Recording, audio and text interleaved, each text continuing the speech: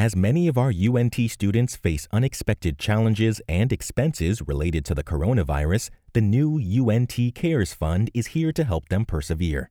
Gifts made to this special fund will meet short-term needs so our students can continue to have long-term success. Visit one.unt.edu/UNTcares to make a gift today. Your generosity will go a long way in helping UNT students stay safe, healthy, and on track to graduate. You're listening to the Ollie at UNT Alumni Spotlight Series, presented by the Osher Lifelong Learning Institute at UNT and the UNT Alumni Association. The Alumni Association is open to all friends of UNT who are interested in serving, supporting, and celebrating the university. To learn more, visit untalumni.com. To learn more about Ollie at UNT, please visit our website, olli.unt.edu. Now let's join our host, Ollie at UNT member Susan Supak. This is Susan Supak speaking at the Osher Lifelong Learning Institute at the University of North Texas in Denton, Texas, known to most of us as Ollie. In partnership with the UNT Alumni Association, the Ollie at UNT podcast presents the Alumni Spotlight Series, featuring exceptional alumni.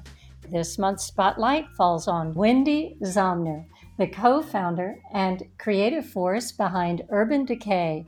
Named as a consistent favorite with beauty editors, consumers, and makeup artists, Urban Decay is one of the most influential makeup brands online with over 11 million followers on Instagram. Wendy attended St. John's International School in Waterloo, Belgium, and is a 1989 graduate of UNT, earning a BA in journalism, and is ambassador for 2021's 75th anniversary celebration for UNT's Mayborn School of Journalism. Welcome, Wendy. Hi, Susan. Thanks for having me. It's wonderful to have you here. Thank you so very much for joining us. Now, going to high school in Belgium must have been a unique experience, and I'm guessing that it added to your individuality, both personally and as a businesswoman. Am I right? Oh, you are exactly right. I think being able to spend some time in another country and being able to see all the different countries in Europe gave me a very different perspective than just my Texas perspective, which is a great perspective. But being able to experience the world in a different place was really eye-opening for me. And I think it informed a lot of my choices and decisions and worldview. Well, you've had a lot of different experiences. I know you worked as a model and at Leo Burnett, a very large advertising agency in Chicago. What do you credit as preparing you most for being the driving creative force behind the creation of Urban Decay? Well, those are obviously two very different experiences. As a model, I was definitely like sort of a B grade model, but it was interesting because I wasn't doing super high-end photo shoots. There wasn't always a makeup artist there. So it was really interesting for me to sit and learn from other models and from makeup artists who would happen to be on set, how to touch up my own makeup, how to do my makeup for photography. It wasn't my first introduction to makeup because I had always loved makeup growing up in Texas, but it was really the first time I had to do something with it professionally. And then moving into my agency career, I was in account management, and you have to be so buttoned up, pulled together. You have to know how to present your idea, your plan, your vision. And so I think both of those experiences, even though they're incredibly different, both prepared me for what I ended up doing with Urban Decay.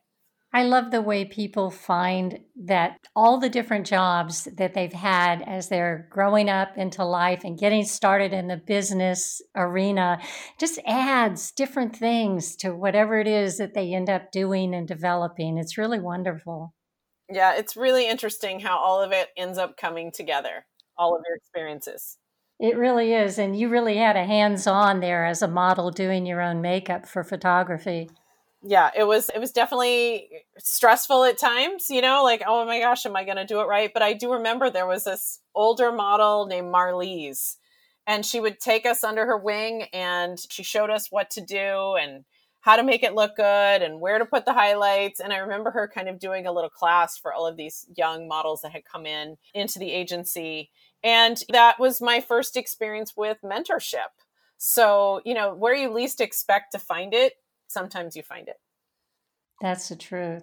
Did you find that your work in advertising gave you an important edge in being able to figure out what people wanted in a certain industry and figuring out what was on the forefront of something? Well, I think my work in advertising taught me how to listen to the cues that the market's giving. I think now we're so digitally driven. You can get so granular on the audience you want to talk to and how to reach them and whether it's being effective. But I think there's also something to be said for just feeling what's going on in the world, listening to people, putting your feelers out. And I think, and combining that with all of the sort of data-driven tools we have really helps give you a feel for what's happening in the marketplace. And I think being in an agency and being exposed to how you do research to find out what the trends are going to be, I think it helps, just to have that experience and to see people who do this for a living predict what's going to happen or research people's reaction to a product. I think you innately start to learn a lot about what needs to be on the forefront. Well, you certainly had insight into the makeup industry. What was missing in the makeup industry before Urban Decay came on the scene? Well, it was a very different makeup world than people know today. I like to say you've got to go back into a time warp where there was no Sephora, no Ulta. The main place you bought what we call prestige makeup, which is differentiated from what we call mass, which you find in the drugstore and Target. Prestige makeup was mostly at department stores, and that's where people shopped for more high-end makeup. And I always say the hallmark of prestige beauty is the tester, the live tester where you can touch and play and feel, versus a mass market experience where it's less expensive and you're kind of taking a risk. But I really think that was missing in the makeup industry was in this prestige arena. It was really this kind of sea of pink and beige and red. It wasn't very interesting. It was pretty safe. It wasn't the Technicolor rainbow dream that you see today when you walk into Sephora. And we really saw that white space and said, why isn't there high quality, high pigmented, amazing makeup in different colors?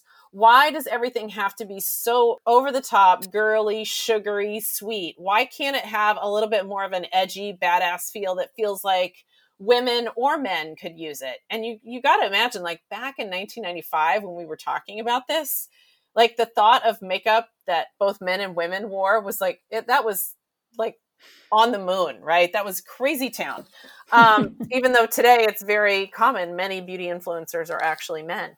So I think we had a lot of vision into what was going to happen in the future, and that makeup was going to become less about aspiration and aspiring to someone else's cookie cutter ideal of what beauty should be. And it was going to turn more into a world where it was about self-expression and about feeling good in your own skin and about feeling beautiful no matter what your attributes are. You could feel beautiful because you are, that inside out beauty, and having makeup help you bring that out. So I know that's a really long answer, but there was a lot missing in the makeup industry. There was a lot of empathy towards diversity. It was missing this whole idea of both men and women could use it. It was missing this idea of like bright and brilliant color. It was missing the idea of it doesn't have to be sugary, sweet, feminine. So it was missing a lot of things, and we stepped in and overtook that white space. You opened up a world in makeup industry that went along with what was happening in society. That's amazing. You just opened that up and said, hey, we're not all these cookie cutters, little aprons tied like the 1950s advertising is what comes in mind to me, with the woman in the kitchen happily making dinner. No, we're not that way. We're all different. And there's men, there's women, there's different men, there's different women. And I love your company's tagline, beauty with an edge. That's so cool. Can you talk about that? Yeah, I mean, what we were trying to do was say that beauty doesn't have to be what anyone else thinks it should be, right? It can be edgy, it can be different. You can make a statement with it. you can show the world who you are through makeup. It's not about hiding. It's not about covering up. It's not about covering your flaws. It's about showing the world who you are. And that's really what Beauty with an Edge was about, because it's about taking risks and maybe doing something kooky with your makeup one day, or even not that kooky. It just feels like a risk for you. And so live on the edge a little bit with beauty. I mean, I always say it's makeup. At the end of the day, you just wash it off. It's not a permanent decision. It should be fun, and it shouldn't make you feel less than. It should make you feel empowered. And I think, you go back to the 1950s with the aprons, but I really go back to like the 80s and 90s with these perfect, polished, beautiful women. They were usually hyper feminine, like hyper small, even features. They were usually pale skinned. They were usually always women. They were always skinny, and they were usually always white. And this was this aspirational beauty idea that most people couldn't ever attain, even if they wanted to. I didn't think they should want to attain that. So we were really about the democratization of beauty, and that's what Beauty with an Edge is all about. I love that. Congratulations. Now, when you co-founded Urban Decay in the mid-90s with Sandy Lerner, what led you to working with Sandy, and what led you to develop this product? So I tell everyone Urban Decay was Sandy's idea, and I met her, and she had this thought in her head, I want to start a makeup company. We knew we wanted it to be edgy and different, and I met her through one of my really good friends from Chicago who lives out here on the West Coast now, and so I still get to see her all the time. And she introduced me to her former fiance, who was Sandy Lerner's business manager. And he had said to my friend, Sandy's kicking around this idea of a makeup company. And she's like, well, she should call my friend Wendy. So that's really how it happened. I always think if she hadn't said that, if he hadn't mentioned this to her, this could have never ended up happening. And I think that's really interesting for people to think about, like, what are those tiny moments in your life that were pivotal, right? Where were those pivotal moments? And this was definitely one of them. It's incredible the way things fall into place. Just little pieces come together. I have to tell you, and you can probably tell, you have a bit of a fan club here in me. Oh, thanks. I was so impressed reading about you and your drive in the early days of forming your company. You were cold calling magazine editors and making press kits from materials out of hardware stores and walking through New York City, visiting different offices. I mean, that takes such not only a great deal of creativity and planning, but confidence as well. I'd love to hear more about that aspect of your background as an emerging force in the industry. Well, I think a lot of what I learned to be able to do that were a couple of things. And a lot of it I did learn right at UNT. Those qualities are just being willing to put yourself out there and make the ask, and also trying to be resourceful. And I had to do both of those things in many of the classes I took in the journalism department at UNT. What comes to mind is my ad sales class with Ernestine Farr. You got assigned clients, and you had to go cold call and knock on doors and sell ad space. And you really had to put yourself out there. And it was scary and intimidating at first, and then it got easier. That was really great because you had to learn to make the pitch in the moment. The other class that taught me to be really resourceful was I took Roy Busby's PR class. And it was all about coming up with ideas for PR and press kits. And I really think a lot of those skills led me to go, you know what? I don't have a lot of money to do this press kit. I need it to make a bang when it lands on someone's desk. And I'm just going to hit the hardware store. We're Beauty with an Edge. Like, let's make it look edgy. So those are really some of the skills I developed were right at the University of North Texas. Well, I hope some of the students are listening to this because they will know that those things that they're learning every day in class are those skills that you used when you got out there on the streets of New York and put all that together. As I mentioned in the introduction, next year, The Mayborn School of Journalism will be celebrating its 75th anniversary, and that's quite a milestone. With thousands of graduates spread over all possible forms of journalism and communications, the Mayborn School has established itself among the top tier of academic journalism programs in the United States. And you, Wendy, have been selected as an ambassador for the celebration. What does that entail? Well, I'm super honored to be the ambassador for the 75th celebration. It's really amazing. And it really entails talking about the celebration, bringing people together in any way we can, because we don't know what that's going to look like. So it's been a really interesting journey so far, because it's hard to make concrete plans going forward with the world we're living in right now. But it's really just taking a lot of opportunities to promote the department and reach out and talk about different opportunities. I know there's scholarships and there's all kinds of really cool things happening with the 75th anniversary.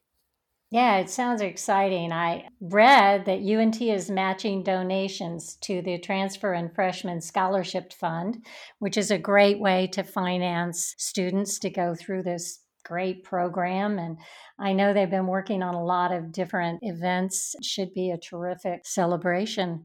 It should be amazing. You had an interesting story about one of your profs in the journalism class at UNT that made a difference in your life. What's that story? Well, I think I touched on it where we had to go sell ad space, but I do remember taking that ad sales class and walking in there, and it was a lecture class. There were a lot of people in there, and I remember Miss Farr saying, "No one gets an A in this class," and I was like, "Well, I'm gonna get an A. Like, that's it. I'm just gonna get an A."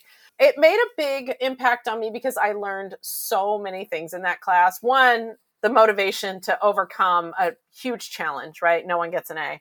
And two, it was that selling skill to put yourself out there every single day and pitch to different clients. Three, I learned a lot about design and ad layouts and what worked and what didn't. We had to make our own ads. We were our own graphic designers, and you had to present them to your clients. And that's a different kind of sales job than asking for the order. It was a multifaceted class that just taught me kind of top to bottom how to successfully function in any kind of working organization, how to add value from the day you walked in the door, which is why I think I went to Leo Burnett as an intern, a summer intern, and they asked me to stay. They were like, "Can you just stay and we'll offer you a job?" And they had never offered, they had their classes that they recruited from at the Harvards and University of Illinois and all of their standard schools that they recruited their starting class from, or their entry-level class, but never one from the University of North Texas. And I like to think that that was because I was prepared to contribute from the moment I walked in the door. And those kinds of skills you mentioned are just skills that work in so many different fields and so many different areas. They're just things that you pick up in school and then you're able to do in so many variety of different areas in life. Yeah, and I think the journalism department is so good about having cutting edge technology available to the students to learn. And this isn't, what I'm about to tell you isn't cutting edge technology at all. You guys will probably laugh. But one of the ways I added value right from the beginning was I had been trained on what was an Apple computer, which was a Macintosh back in the day. And I went into this agency and they had an emergency need for a very pulled together presentation. And all of their sort of presentation making people, they literally drew these presentations out by hand, like the bullet points. You can't even imagine how old school this was. I've got to take everyone back to 1989, right? And, I was able to find a Mac on one of the floors in the agency. Most of them were not. And I was able to put together this presentation and print it out on large paper and give this top level executive the presentation he needed to have in under 24 hours. And that was all skills I learned at Mayborn.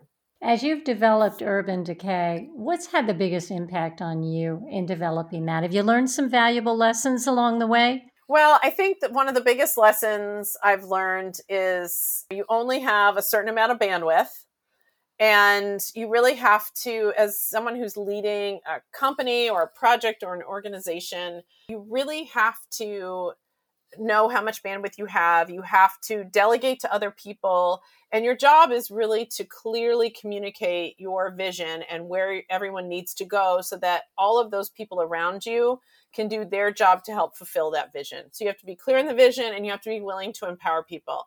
So I really have learned about not micromanaging things.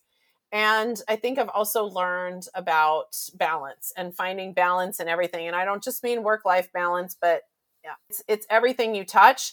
If something's out of balance, it's eventually not going to work. So you really have to, it's all about like continually juggling, keeping all the balls in the air and finding that balance. I understand that L'Oreal purchased Urban Decay in 2012. Has that made a difference in your role with the company? Yeah, it's made a big difference because we were focused on the US business. We were one of the top brands in the US.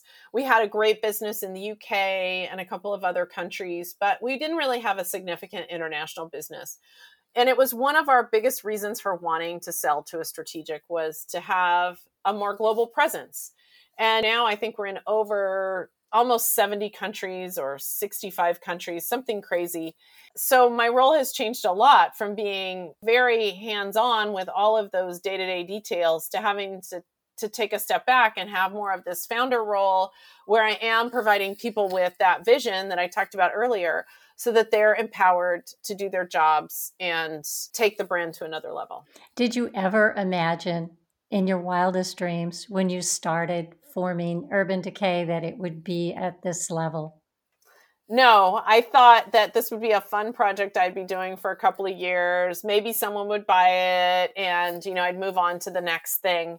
I didn't have any idea it would continue to grow. What I think one of the coolest things about it is that we've provided great economic opportunity for so many people. We've created jobs, and they're not just any jobs. They're really creative jobs that people find fulfilling, and they're well paid, and they're able to pursue goals and dreams through their work at Urban Decay. And I also think what's cool is that we created a culture where people, when they join it, they join the UD fam, they really feel like they're on a mission to do something good and something great. Like they really feel like they are contributing to empowering people around the world through makeup. That's terrific. 65 countries. I just am imagining being you for a minute and thinking about walking into some store in some country far, far away and seeing my brand there. It must be an incredible feeling. Yeah, it's pretty incredible. The funniest thing was I was on a surf trip with my family, and I think we landed in Dubai, transitioning to, the Indian Ocean somewhere where we were going surfing. I'm pretty tired. I don't have any makeup on. I'm looking pretty beat up after this long flight from LA to Dubai. And someone says, Wendy, and I look up and there's an Urban Decay counter and one of the beauty advisors who I'd never met before, but who knew me from the photos and all the PR stuff, saw me in the airport in Dubai. And I had this wonderful conversation with her and got to know her. But it was crazy because I never even thought, I knew we were there, but I didn't really think that was real, right? It just was super surreal for me that I almost walked by it and didn't even see it until she said my name. That's great. Now, we've sort of touched on this, but you described Urban Decay as the bridge between the old world and the new world of beauty. What makes Urban Decay such a standout in the beauty industry still to this day? I think one of the things that makes us a standout is that we really believe in empowering people. And it's not something we just say. We really believe that all the products we make are about that. And I think we're the first brand to focus on cruelty-free. We were the first brand to do no animal hair brushes. We've never made a brush out of animal hair. And I think all of those things still matter to people. So I think we're the first brand to really stack up a lot of these sort of new world values and talk to people about them. Wendy, you did some amazing things in empowering women throughout the world with the Ultraviolet Edge. Can you talk about that? I loved creating the Ultraviolet Edge and developing a way to empower women through makeup. And it's not really through makeup, it's through proceeds of selling makeup products And we worked, one organization in particular was the Women's Global Empowerment Fund. It's a great organization. It's based in Gulu, Uganda. What was cool was we were able to make a real difference in women's lives, providing literacy programs, providing funding for microloans that helped women empower themselves. A lot of these women went from feeding their kids 1 meal a day to actually being able to feed their kids 3 meals a day through the microloan program. One of the most cool things was we helped fund the Healthy Period Initiative. I love this program. We helped the Women's Global Empowerment Fund buy a machine that allowed a bunch of young mothers in the area to come together. They worked with paper pulp and this basic machine to create sanitary supplies for women, because in that part of the world, having pads for your period, it's really incredibly expensive. So most women couldn't afford it. That meant they had to stay home from school or from work, which put them at big disadvantages economically. So this Healthy Period Initiative really created a product that was affordable, that was locally made, that was completely sustainable, and allowed women to stay at work. So I was really proud of getting that initiative off the ground. Well, you should be. Congratulations on that. Thanks. And congratulations on receiving Women's Wear Daily's Impact Award for creating a big impact in changing and making a difference in the beauty industry. What are your plans going forward? I joke to my kids, it's like the Lifetime Achievement Award. Does that mean, my career's over? Hopefully not. So I think plans going forward are just to continue to evolve Urban Decay, keep it relevant. And I have lots of personal creative projects, like I'm working on a book. So there's a lot of fun things happening in my world. And I hope to continue being as creative as I can be. That's good to hear. I have no doubt. And I look forward to the book. Sounds like another podcast. Yeah, we'll definitely have to get together for another podcast. Absolutely right. Do you have any advice to give people, particularly women, but not just women, in following their passions to create a new business or whatever form that creativity might find itself? I do. This is from personal experience. And I think many people are passionate, they're creative, and they see an opportunity to start a business. And because you're passionate and creative, you go for it. One of the things I didn't do was at the beginning was pay enough attention to the business side of the business, right? I thought if I made great product and had a great brand story, that people would just want to buy it. But the fact is, you need great selling tools. You need to think about the sales side. You need to think about the operation side. You need to think about the finance side. So for anyone who has this vision and passion to start a business, make sure that you have the business side taken care of, whether that's through a partner who focuses on those areas or tapping into resources that help you focus on those areas. Don't forget about that, because your creativity and your passion for this particular area in your life or your outlook, it's going to take over your attention, but the business needs attention too. Sounds like very sound advice. Ground yourself in reality and get a partner that has a good business head, or get one yourself. That's exactly right. Thank you, Wendy. This has been terrific. You're inspirational, very creative, very confident, and it's been wonderful talking to you. Thank you so much for joining us. Thanks for having me. It's been really fun to talk to you. This has been Susan Supak at the Osher Lifelong Learning Institute at the University of North Texas, speaking with Wendy Zomner. Thanks for listening.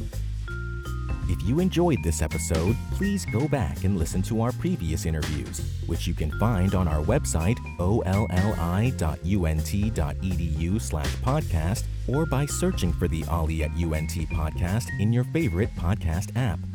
While you're in the app, don't forget to subscribe and give us a rating. We also encourage you to share our podcast with your family and friends. Join us again next week for another episode.